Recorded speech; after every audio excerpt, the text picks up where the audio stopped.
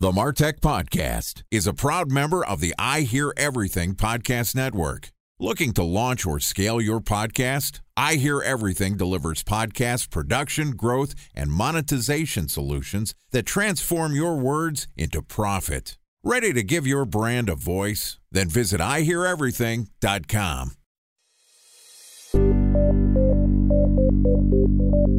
From advertising to software as a service to data. Across all of our programs and clients, we've seen a 55 to 65% open rate. Getting brands authentically integrated into content performs better than TV advertising. Typical lifespan of an article is about 24 to 36 hours. If we're reaching out to the right person with the right message and a clear call to action, then it's just a matter of timing. Welcome to the MarTech Podcast, a Ben J. Schaap LLC production. In this podcast, you'll hear the stories of world-class marketers that use technology to drive business results and achieve career success. We'll unearth the real-world experiences of some of the brightest minds in the marketing and technology space so you can learn the tools, tips, and tricks they've learned along the way. Now here's the host of the MarTech Podcast, Benjamin Shapiro. Welcome to the MarTech Podcast. Today we're going to talk about what one of the world's most prominent communications agencies thinks about marketing. Joining us is Joe Kingsbury, who is the Managing Director of Business Marketing at Edelman, which is the largest communications firm in the world. With 60 offices around the globe, Edelman is a different kind of agency partner, designing targeted communication strategies that leverage the best of PR, marketing, advertising, and demand generation, all underpinned by an editorial mindset that sets them apart. Yesterday, Joe and I talked about whether there is too much B2B thought leadership content, and today we're going to continue the conversation talking about why your thought leadership content doesn't stand out. All right, here's the second part of my conversation with Joe Kingsbury, the Managing Director of Business Marketing at Edelman. Joe, welcome back to the MarTech Podcast. Thanks for having me, Ben. Excited to have you back on the show. Excited to continue our conversation. Yesterday we talked about the trends that you've seen. You did some research on how buyers in B2B perceive thought leadership content, and it's an overwhelming prospect these days. Brands, as a result of the pandemic, have moved almost all of their marketing online. Content marketing has been a huge focus, which means more thought leadership has been produced, which means more bad thought leadership content has been produced. And so now we're overwhelmed with the amount that we can read, the amount that we can follow and consume, and it's hard to sift through what's working and what isn't. I'm sure that there is a marketer listening to this podcast who's thinking, I've been producing thought leadership blogs, podcasts, videos. Nobody's listening. It's not working. I give up. What's the problem with their thought leadership strategy? Why isn't their content working? I don't know that there's ever sort of one simple answer to a big question like that, but where we would begin to try and unpack that, I think, is really looking at whether or not your thought leadership content truly meets the needs of your target audience. And I know it sounds so basic. So one of the things that we often see is that companies don't invest the time and the effort up front before they generate thought leadership content to really dig into what a particular target audience will really value. Oftentimes that takes research. It could involve talking with the sales team to understand what's happening in the trenches, what's keeping our customers up at night. So what we see sometimes is that when companies skip that hard part, for lack of a better description, that they just kind of publish content that's focused on an opinion that they may have, but they haven't really tested whether or not that's something that the target audience will truly find of value. So let's go through a little mock case study here. I've been recording B2B and B2C podcasts for about 4 years in the MarTech space. Most of that content is interview related. I've talked to a lot of people like you who are experts in the field, and I want to go create thought leadership myself. And I want to be a thought leader in MarTech. Is it just that I have to go create a view of what's happening in the MarTech industry and try to syndicate it? How would you advise me to go think about building thought leadership? And honestly, what's the purpose of going out and doing that? I think probably one opportunity is to actually, as I was saying before, kind of hear directly from your customers what they're most concerned about right now. And certainly in the MarTech category, things are evolving so quickly, right? The topics and the trends may be a bit different a few months from now than they are today. But this applies to a lot of companies that maybe have a thought leadership platform. They've been able to get good results from that and getting results from their way of executing, but perhaps not taking the time to, again, sort of go back directly to the target audience and to understand what are your specific needs right now. So one of the things that we found in our research was just the overwhelming importance of being very timely in terms of the current issues that are challenges for your customers, as well as picking and choosing the right spots to stretch customers' imagination around sort of what the future looks like. And we found that on that last one in particular, that's often something that higher level executives, so the C-suite, often wants to understand, not just what are the trends, they likely understand that, but help me unpack what that means specifically for my company and how we should be thinking about solving a problem. It's interesting. I don't know if I want to call myself a thought leader in the MarTech space. I feel like I am a conduit for thought leaders. But I feel like in this space, when you're producing a lot of content and you're putting your name next to it, people infer that you have an understanding and knowledge that they don't. In plain English, people probably think I'm smarter than I actually am. Everybody, I just sit here and ask the questions. I think you're probably being modest, but yeah, I understand the point. Look, I listen to everybody's answers as well. Maybe I've picked up a thing here or two. And so I guess the question is, how much does volume play a place in whether your content strategy is working, and how much of it is actually having a unique perspective for the industry that's listening to you? I think the answer to that is going to vary depending upon, which company you're talking about and what their objectives are. But in general, I would say that volume certainly does play a role, at least in terms of being able to build an audience over time and to build, I'll use this term loosely, but a relationship with that audience in order to really be able to help them maybe see the world in a way that you do, or at least to indicate that, hey, we understand truly what your pain points and challenges are, and here's kind of how we look at things. For the companies that we work with, typically that is really one of their biggest objectives, right? Is they want to condition the marketplace in their favor, and they want their buyers or prospects to understand that, hey, this company really has a point of view that is valuable to us. They seem like the kind of partner or provider that could potentially help us solve a really big problem. Therefore, I'm now more inclined to actually look deeper into their products and services and potentially even invite them in for a conversation. And then for the people who are focused on demand gen out there, we all know that oftentimes in B2B, it's not just about a volume of leads, but it's about, the quality of the leads. Are you getting to the right kind of ideal customer profile for your company? And then even further than that, are they coming to you in the right context? Are they asking the kinds of questions that you want them to? Are they ready to have sort of a productive conversation? So that may have strayed a little bit away from the volume point, but I guess I would just kind of wrap that by saying that in order to actually accomplish that, certainly volume does play a role in actually shifting somebody's perception of you in that way. Time for a 1-minute break to hear from our presenting sponsor, Mutinex.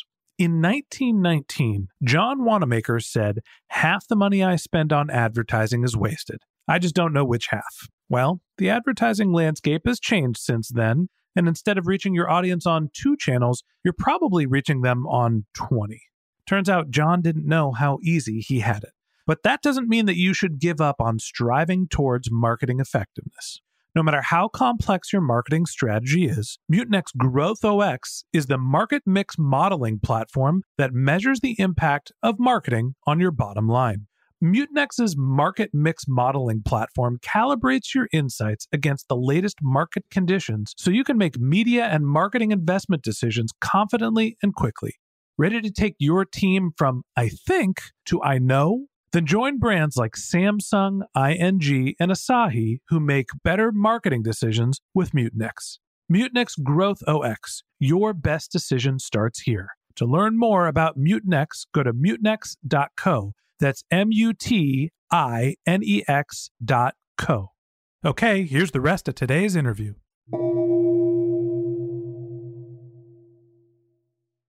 A special thanks to our presenting sponsor, Mutinex. Ready to take your team from I think to I know? Then join brands like Samsung, ING, and Asahi who make better marketing decisions with Mutinex. Mutinex Growth OX, the marketing mix modeling platform that makes measuring ROI fast, easy, and cost-effective. Request a demo at mutinex.co. That's MUTINEX.co. Whenever I talk to anybody about building a podcast, if I'm doing some consulting or some advisory work, the answer is always produce a lot of content. And the reason for that is, A, it gives you more opportunity to have your content distributed and shared. The people that do like what you're doing will share when you hit them with the right piece of content, but you're not exactly sure what that is. So put a lot of bullets in the gun, for lack of a better term. And when people do start to listen to you, you're building 3 key factors related to awareness: know, like, and trust. And to me, the quality of your content obviously is the most important. If you're just producing garbage, there's no point in people actually consuming your content. It's not going to help your business. But if you have sort of a minimum threshold of professionalism and quality enough to actually help someone get information or answer some of the questions they might have, or just use their brains, the goal here is to get them to know you, have some awareness, get them to like you, and to trust you. And that helps you get into the consideration phase. So when you think about what is or isn't working in content, I think that there's the quality of your content, there's the volume of your content, and then there's the distribution method, how you're actually syndicating it and getting it out to the masses. Am I thinking about content distribution the right way? Is that how you stand up? Is it just quality, volume, and a push mechanism? How are you thinking about actually making sure content gets to the right people and gets the right message across? Yeah, at a high level, I think that you really hit on the key points there, Ben. I would say, again, not to belabor the point, but just going back to really understanding the specific needs of the customers. In the research that we conducted, we found that 47% of buyers said that the thought leadership content that they're seeing doesn't even seem to be created with their specific needs in mind, which again is kind of a fundamental breakdown. And I would say the other thing that's really specific to B2B is that as the buyer committee, or whatever phrase you want to use for the multiple decision makers that are involved in making purchases, as that committee has grown and sort of diversified over time, it becomes an even more complex challenge to make sure that you're sort of hitting the right notes for people who may think differently and want different kinds of information. I would say in terms of the kinds of content, there's no one size fits all. I think that's an important takeaway just in life, I guess, but also in terms of the research that we did. But there were some other things that really came through. One is that B2B buyers want a more human and a less formal tone of voice in the content that they're seeing. And I think that that may speak to, we were talking earlier about just the need for authenticity, or the desire to be consuming something that feels authentic and genuine. So we thought that that was interesting, that human and informal is typically preferred over an academic or intellectual tone. Again, we kind of hit on the idea that it's important to prominently feature the point of view of an identifiable author. What we see is that buyers just tend to prefer connecting with a personality, whether that's an executive or a subject matter expert within the company, more so than the faceless brand. And then some other attributes that really kind of jumped out at us is that your content really should not be overly salesy. If you're only focused on selling a product or describing a product, typically buyers are going to see through that very easily. They also want thinking that is original and bring some new ideas to the table.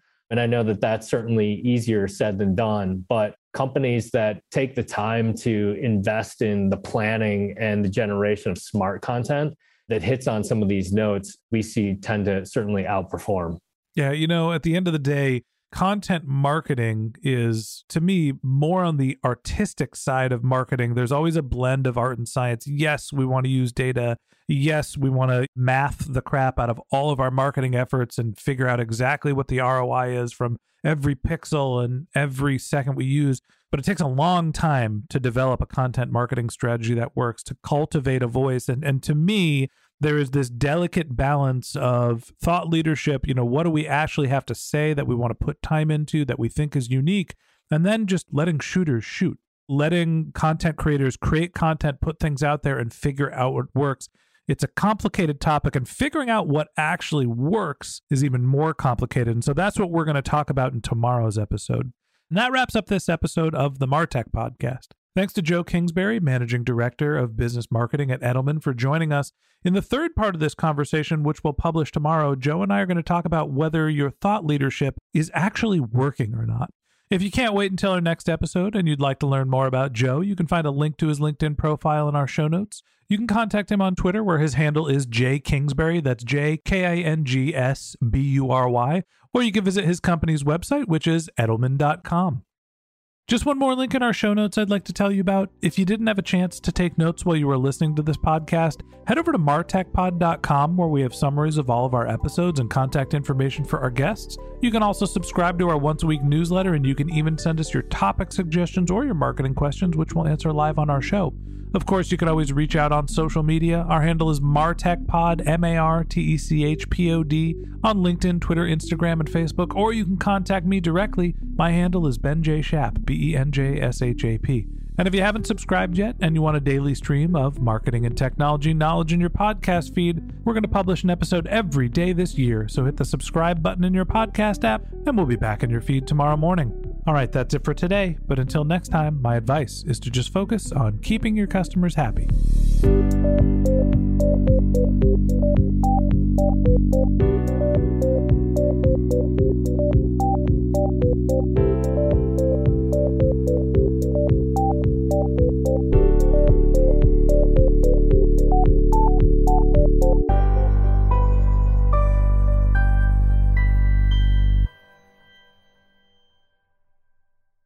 Thanks for listening to the MarTech Podcast, an I Hear Everything production.